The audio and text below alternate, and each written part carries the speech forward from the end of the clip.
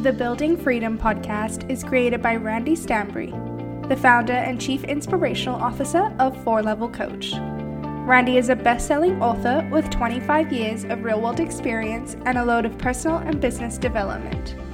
He will be sharing the tools, strategies, and mindsets to help you overcome the most difficult roadblocks. Discover how you can transform your life and your business for greater freedom. Hey, good morning, Brian. How's it going? Pretty good. How are you? Good. Hey, thanks for joining us today. No problem. Brian is with Home Painters Toronto, which, Brian, tell me about your name just to start off. I know it's got to be a strategic, a strategic decision to use the name Home Painters Toronto, and tell me a bit about that. It's funny. Actually, I started as Home Painters back in 1991, and trying to think how I even came up with that. I had no idea for a name, and I just thought, well, I'm going to be painting homes, and I'm a painter. So that's how it came up. Not very strategic, very funny. And then my ex-wife actually was saying, Brian, there's so many home painters around. How's people going to know who you are? This is like 5 years ago. And I'm like, I don't know. Well, maybe they'll just see my face on the ad or whatever. And she said, no, Brian, you need something else. So put in Toronto. And then I said, okay. So I did it, and that's how it came up with Home Painters Toronto. Yeah, well, the Home Painters Toronto has to work extremely well for your marketing and for your online. Yeah, it does. Actually, it's a blessing. Like I said, it's a blessing in disguise.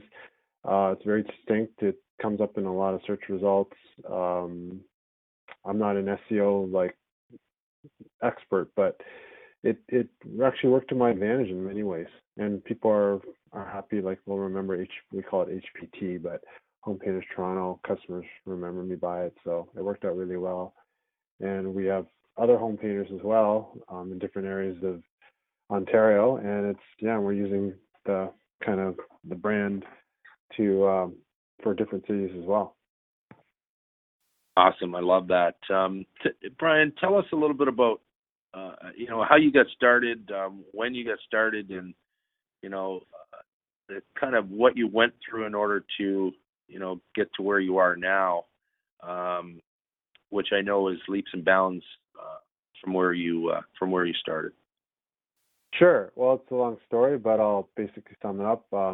I started as a student painter back in 1987 in first year university, and I started just as a way to pay my way through school. And then that was basically roughly 4 years.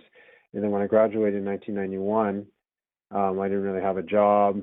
I was really good at painting. I was cold calling, good at cold calling homes and drumming up business. So I just thought, why not just keep doing it? And next thing you know, things went pretty good for about 5 to 7, 8 years.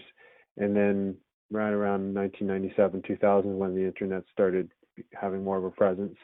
And that's when cold calling became less and less a way to market your business. And so I went through roughly a 10-year span where it was like my market share was decreasing every day, every week, every month, every year for over a decade. And then in 2011, long story short, I basically got, I was cold calling a house. Customer got ticked off at me calling during dinner time, swore at me, punched me in the face. And then that's when I kind of realized, okay, I got to change the way I market my business, or else I can't keep, I knew the writing was on the wall, but I just didn't want to change. And so that's when, it's interesting, and sometimes we need a good punch in the face just to do something different, but you got it literally. Yeah, literally. And there's a lot of things leading up to that, but that was kind of like the one defining moment when I said, okay, enough's enough. I got to figure out a better way to do this. And that's when I went online. I just started Googling coaches and ways to improve my business, because I was such a stubborn guy. I mean, I was great at what I did. I was a good cold caller, but it no longer worked for the industry. And I didn't want to let it go. And that's when I finally had to realize that I had to change. And so I went online, found a coach, and then just that realization that someone could help me. It's something I was allegedly really, really, really good at. and make it better and find a different way of tweaking, or let's say funneling that energy into something else, or that skill set into another way to market your business. And that's when I pretty much blew the business up. Well, we're pretty much over 10 times growth since that. Actually, more than 10 times growth if you want to count 2011. So 10 times growth since that punch. And you believe that coach that, obviously you had a mind shift change at some point. And that mind shift change allowed you to open up to see that, maybe we got to do something different. And that something different was getting a coach, which obviously helped you kind of direct you to some more mind shift changes and get you to start looking at, I'm assuming, marketing differently. Absolutely. Well, the whole thing is the mindset, and the fact that I didn't believe anyone could do it better than me, and I didn't believe that I needed to change. And then so my whole belief system kind of got overhauled in not even, I would say, 3 to 6 months. Like every belief that I had about certain things were completely like turned upside down. And that was an incredibly tough time mentally to be able to make those mindset changes. But holy mackerel, once I did, it just opened the floodgates to me exponentially growth. And right now I'm in the process. I was just talking to my consultant before I was talking to you, and he's trying to decide, Brian, do you want to be rich or do you want to be king? And I'm thinking, well, I want to be king. I want to be master my domain, amazing at what I do. And that I said, Brian, in other words, if you want to be able to grow this to 500% or 5,000%, whatever the number was, fast, bigger than you are now, you got to make another mindset change. So right now, to me, it never stops. Like, I mean, whether you're, 500, 5,000, 50,000, 500,000, 5 million, 50 million, you're always making these fundamental psychological, not psychological, but fundamental mindset changes that can change can be the game changer for how you grow your business. And some people make it, some people don't. I'm struggling with this right now. Do I want to be king or do I want to be rich? So tell us about that. What do you see as the difference of being king or being rich? Well, I just found out like a half hour ago that being king is basically I'm stuck in operations, and I'm the type of owner that wants their business to go a certain way, and I'm a little bit of a control freak that way. And I'm always going in there kind of save the day. And there's a problem with that because I can't be doing this if I want to, like right now we're at 3 million. I can't do that when I'm at 300 million. Like there's going to be too many fires to put out. And if we don't have proper systems, proper processes, proper organization structure set up, and everyone's sticking to their box, then it's not going to fly. Yeah, could not agree more. Yeah. Yeah. So that's the dilemma, and I think this changes with every aspect of growth. Whether, like I said, you're at 300,000, you're at 3 million, or 30 million, or 300 million, and you're always making these changes, and it all comes down to your mindset. And do I want to be king or do I want to be rich? And right now I want to be king. I mean, I already have enough money. I'm fine. I don't need any more money. I'm happy. I've got everything paid for. But do I want to grow from 3 million to 30 million? Sure, maybe. But I'm happy doing what I'm doing. But it comes down to infinite. Like one of my key values is I love growth. I just love challenge, and I'm in love with the game. And if I stay at where I am, I lose that. Yeah, and I'm assuming you're not just talking about business growth. You're talking about personal growth. You're talking about everything. Growth as a whole and everything. Yeah. Everything, traveling. But in this aspect, I'm talking about business growth. So do I want to stay at 3 million? I said, shit, no. Excuse my language. My allowed to swear. I said, of course, no. But 3 million, no, I want to go to 5. And then when I'm at 5, I'm going to want to go to 10. And then, so I'm working on these belief systems daily, weekly, monthly, and it's always going to have its challenges. And that's the beauty thing about growth is you're never going to stop challenging your belief systems, and what you thought yesterday is not going to work today. What you think today is not going to work tomorrow. So that's what's keeping me going, and it's keeping this engine going. If you're 10xing where you're at now, you're going to be at 30 million. And 30 million will, it's quite simply, you cannot get to 30 million doing what you're currently doing. And what I love, you're always looking for the next mindset shift, the next piece of growth that completely changes everything that you're doing in order to continue to grow to that next level. So, yeah, I love this conversation and how it's all directed around mindset, because I believe exactly what you're saying is true. Everything comes down to how we think about what we're doing and our beliefs around how we're doing those things. Absolutely. And I think I said this before, that whatever you thought yesterday, and you have, I think the natural human mind likes to say, okay, finally I know what's going on. That never stops. It's like, okay, fine, you got to hear. Now to get to hear, you need to challenge what you just spent the last 3 years changing.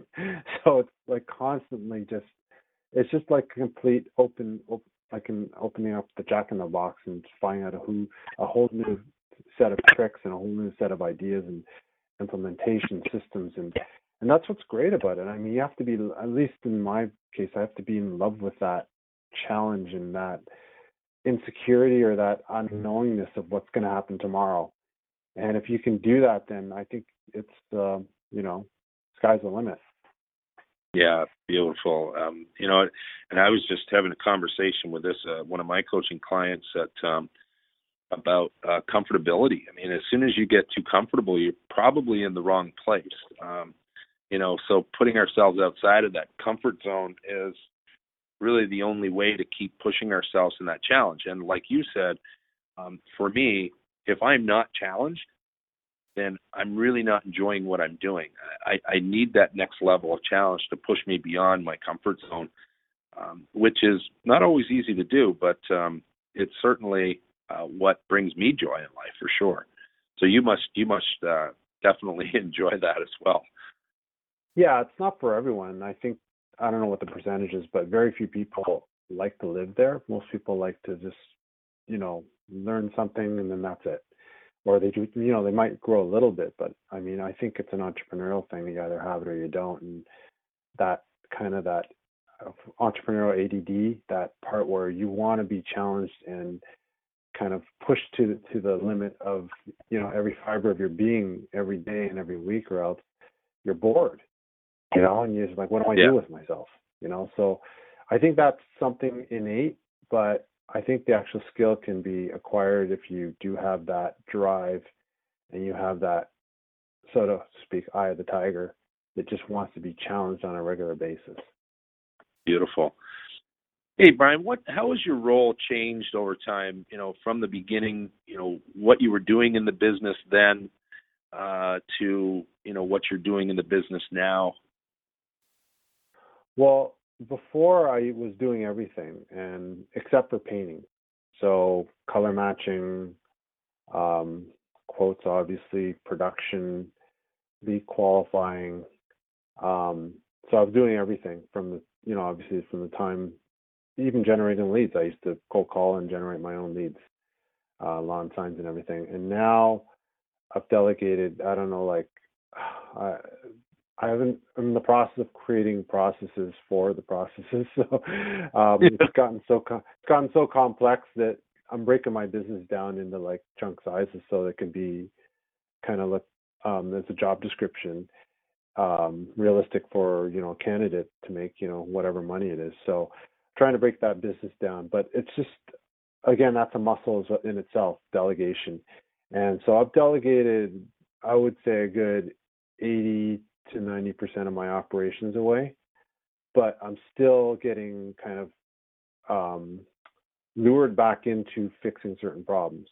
So that's what we're trying to fix now, and trying to create the business so that because I've created, obviously I have production managers now, sales representatives, lead qualifiers, production administration. So we're breaking the business down that way. And so we're trying to structure it so everyone has their box and they know their metrics, it's associated to their tasks and their daily, weekly, monthly goals, quarterly goals, and so they're all accountable to that, and metrics are counted associated to their job description as well. So it can be measured on pretty much a dashboard. So I don't need to be in the business asking them what they're doing. I can just look at a number and say, okay, you're doing what you're doing. You've qualified 12 leads today. That's perfect. That's what I need done. So we're trying to do that, and what we've done it. We just got to make sure it's like on paper and put on a dashboard, so I can kind of manage the business from just looking at the numbers. Brilliant. I love it. Absolutely love it. And when you talk about metrics, I think far too many, small contractors really don't look at their metrics, and they don't understand their metrics. And without understanding what those are and getting deeper into them, you're really kind of flying by the seat of your pants, not knowing how well you're actually doing. You're maybe doing jobs and doing the work, but you're not actually ever going to get to the next stage if you're not understanding what those metrics look like. So I love that you brought that up. And then go ahead. Sorry, go ahead. Yeah, because I was just going to say about the metrics is when you're running the business and you're the only guy doing it, then you don't really, you have your metrics, but it's all in your head. And as long as you're bringing in money, you're doing well and you're fulfilling on it. But when you have like anywhere from, I would think, 5+ employees, and you got payroll and they're doing now the operations that you used to do, if you don't have those metrics, you're dead basically, because they're, who knows what's going on. And that's when things can really get out of control. And the more employees you have, the more those metrics. You need those metrics to measure everyone. And those employees, they need that metrics in other words, to know if they're doing a good job or not, rather than just saying, oh, it seems like I did a pretty good job today. It's going to basically blow up on you, and you're going to cause basically. It depends on how much money you're making, but it came to a point where I was making all this money, but I didn't know where it was going. And at the end of the day, I was down to like 3 or 4% net profit. I'm like, what the hell is going on? I was selling jobs at really profitable, but I'm not bringing in the money. And then so without those metrics, I was basically blind without a cane. Wow. Yeah, that's it's so great that you're sharing this information. I think anyone listening that is not doing what you're doing today and has that desire to get to the level that you get to, I think you're helping them with all kinds of great insights here. And what you're talking about is, somebody that's running it on their own, or maybe with 1 or 2 other employees. I always consider that as having a job, not a business. And if anybody wants to get out of having that job and being there, if without them on the job site day to day, they're not actually making money. And what you're referring to is having a job, not a business. And you at one point decided you want to get out of having a job and creating a business that's actually scalable, that can grow, that can start employing people to a degree where you have these departments now. And it's great that you've done what you've done, and certainly interesting to hear all about it. I know, Brian, a big part of your success is, and I can tell just by simply looking at your website, how meticulously and brilliantly it's been put together from an SEO standpoint, a lead generation standpoint, lead capture. Tell us a bit about at what point in time did you get real serious about making that choice to start getting serious about your online presence, because it speaks volumes, and you can tell what you're doing and how it must be working for you. Yeah, well, this is the thing. This was the fundamental shift, because I was cold calling, and we didn't even have a website up to 2012, and this was a huge fundamental shift. And the thing is back in 2012, which is only 5 years ago, there were so many things you can get away with online, and like, for example, backlinks, for example. And I'm not an expert at this. I just know the basics behind it. You can basically spam your website and get a bunch company to, create backlinks for you at, who knows how many thousand a week or a month or whatever, and you'd get SEO presence because of that. Whereas now Google is so strict and meticulous in how they their algorithms and how they reward certain sites over others, that if you're not on top of that and if you're not doing it organically, which is basically through content, good content and relevant traffic to your customers and converting on that, then they're not going to reward your website. And to rank organically number one on Google is obviously the goal of every website, for how many thousand of your keywords. And so that's what it's come down to now since 2012. And this is the thing. I mean, I made a lot of mistakes even back then, and that I got burned for, and that I'm just learning. When I learned back then, and that's when I realized that this was not my unique ability. This was not my strength. Although I did know the basics and I understood the concepts in terms of implementation, was not my strength. So that's when I eventually hired someone to do that, and it turned out really good. And to this day, we're still working every day on this and trying to pimp things out and making sure that this was like the ideal, website for someone that's looking for residential homes in Toronto that want their house painted. So at some point now, what I know is a massive challenge for the common contractor out there is, how do I spend the right amount of money to go out and get my online presence to be such that I can have leads coming in on a regular basis. I have a way of capturing those leads, converting those leads. But how do I go out and do that when, I'm a one-man, two-man show here, and I'm focused on just getting the job done day to day, and I don't have the cash flow to go and spend on my marketing. At some point, I'm sure you were in that boat, but you decided something about it. And what was that? Did you do it? Yeah, that's a good question. Everyone's different. I'm just saying what worked for me. I'm on like by nature of my mind, like I said, I always want to grow. And I think it's first you got to realize what's your strengths and weakness and be honest with yourself. If your strength is not SEO, then don't spend 16 hours a day staring at the screen trying to figure things out. I would say get someone. You might want to start slow, and it does take some effort on your part though, because obviously it's just like a car. When you bring your car in, you don't necessarily have to get to know how the car works to fix it, but you want to at least hear from the mechanic what they're doing and why they're doing it, so that you're not being ripped off.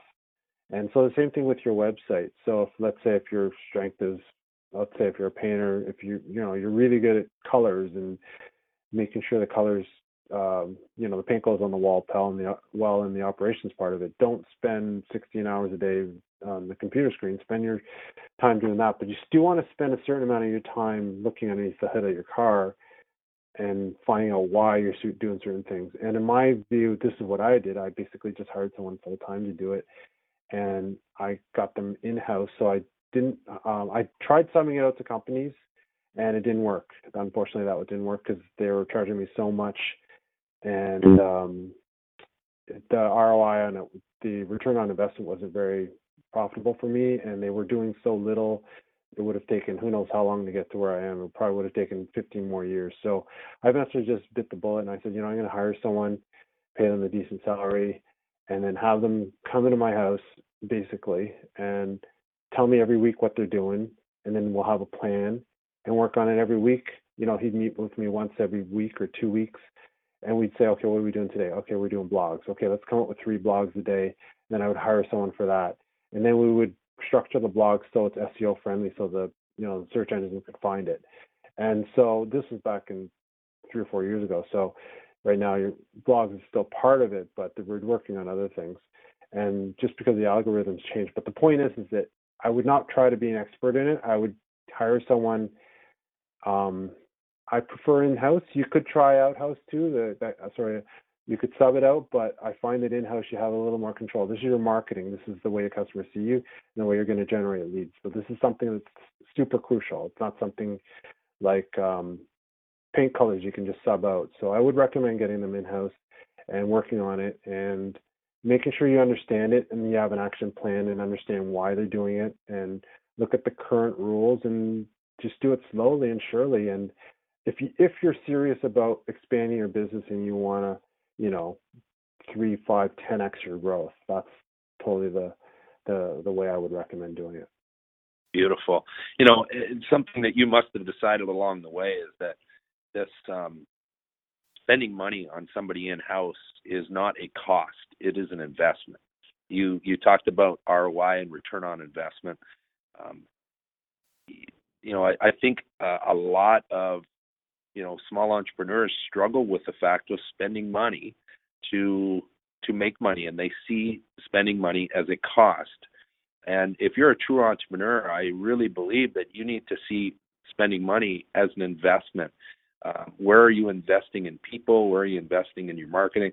And not looking at it as a cost. If you see it as a true cost and only a cost, then you'll never want to spend that money. And at Absolutely. some point, you decided that. Yeah, and I was the cheapest guy. I was pretty much the cheapest, probably right up there with the cheapest painters out there. And what I mean by that is I had a $500 budget, and this is we were doing about $300,000 sales, and I had a $500 marketing budget, and it consisted of business cards and lawn signs. That was it. That was it. I didn't even spend money on flyers. I would photocopy them. I would get my ex to photocopy them for me at her work. So I was the cheapest guy out there. And this is the thing. I didn't want to spend, it was roughly $1,100 I spent on my coach a month. And I was like, are you kidding me? Like that would cost me, I don't know how many paint jobs to produce. And I was like, so anyway, long story short, I bit the bullet. Like I said, the punch in the face was the thing that made me spend $1,100. And I realized we got to work pretty quickly, and not even 3 months. I remember the number was $50,000 in a week or something like that. And this would normally take me like close to 4 months to produce. I did $50,000 revenue in 1 week, and I was like, holy shit. I couldn't believe it. And I was like, okay, if I could spend $1,100 to get me $50,000 a week in revenue, I will make that trade every day of the week for the rest of my life, and I will be a multimillionaire. So that's when I realized that this $1,100 was an expense at the time, but holy crap, like if you can get return on that, and to, let's say, double, triple, quadruple that 1,100, and this time it was like 49 times that amount, I make that trade every day of the week till the day I die. Yeah. Amazing. I absolutely love that, and believe it fully myself, and certainly try to do that in everything I do. Wait, one last thing. I know that hiring must be of some challenges. Your business has grown substantially. Doing $3 million, you obviously have several crews. Talk a little bit about some of the hiring challenges and how you've overcome them. Hiring, God, this is a constant challenge. Well, my experience so far is in terms of people that fit our culture and people who we like to work with. Our ratio might be 1 in 10. I haven't done the statistics actually, maybe 1 in 15, but it's not very high. The bottom line is I just actually bought a software called Hireology, and I'm in the process of testing it now because I'm trying to automate this so I'm not spending so much time going through resumes and interviewing, and I can delegate this to someone so they can basically do it at $15 an hour. So I can just have to see the top 3 candidates and make my decisions based on that. So it's a constant process, and it's to me, at least in our market in Toronto, I find that it's just so hard to find really good people. So you have to automate it and create processes so that objective processes, not just, I like that person because they smiled at me a certain way or whatever.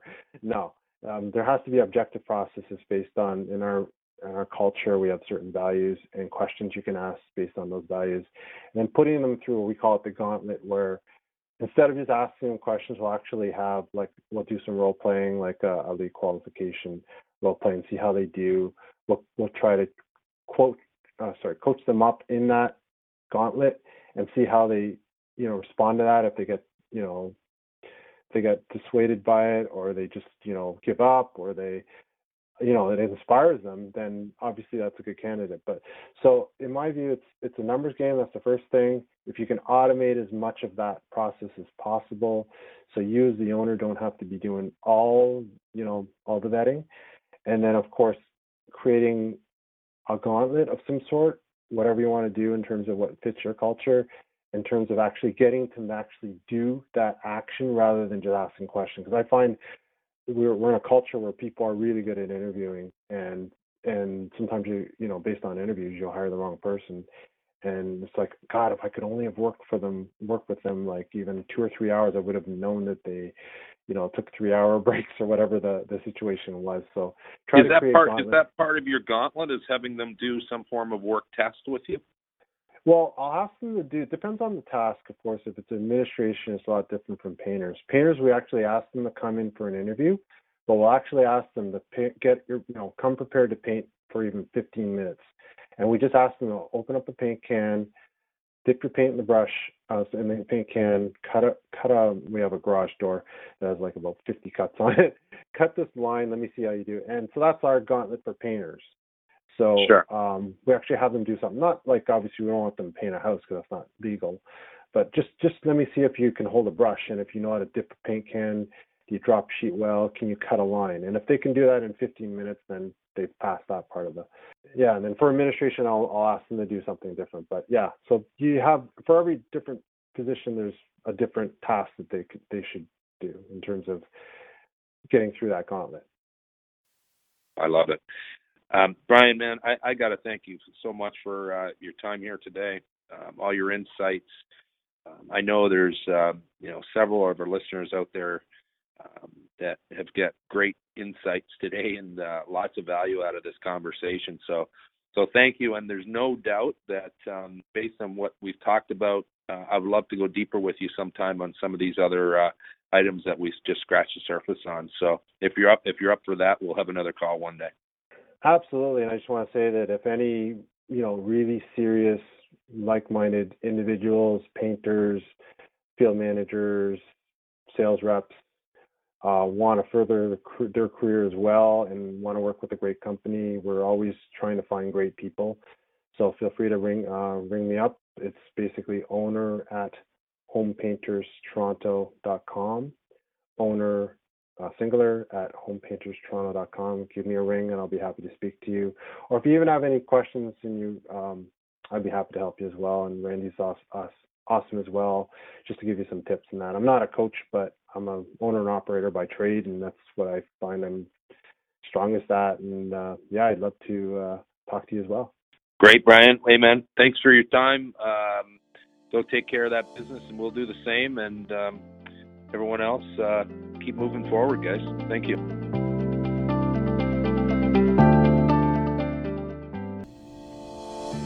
If you enjoyed today's podcast and would like to learn more about how to get off the hamster wheel of your business, visit us at 4levelcoach.com/learn more. You can access tools that will help you enjoy more time, money, and freedom in your own business. You can also book a strategy session with our owner and entrepreneur, Randy Stanbury. Thanks for listening.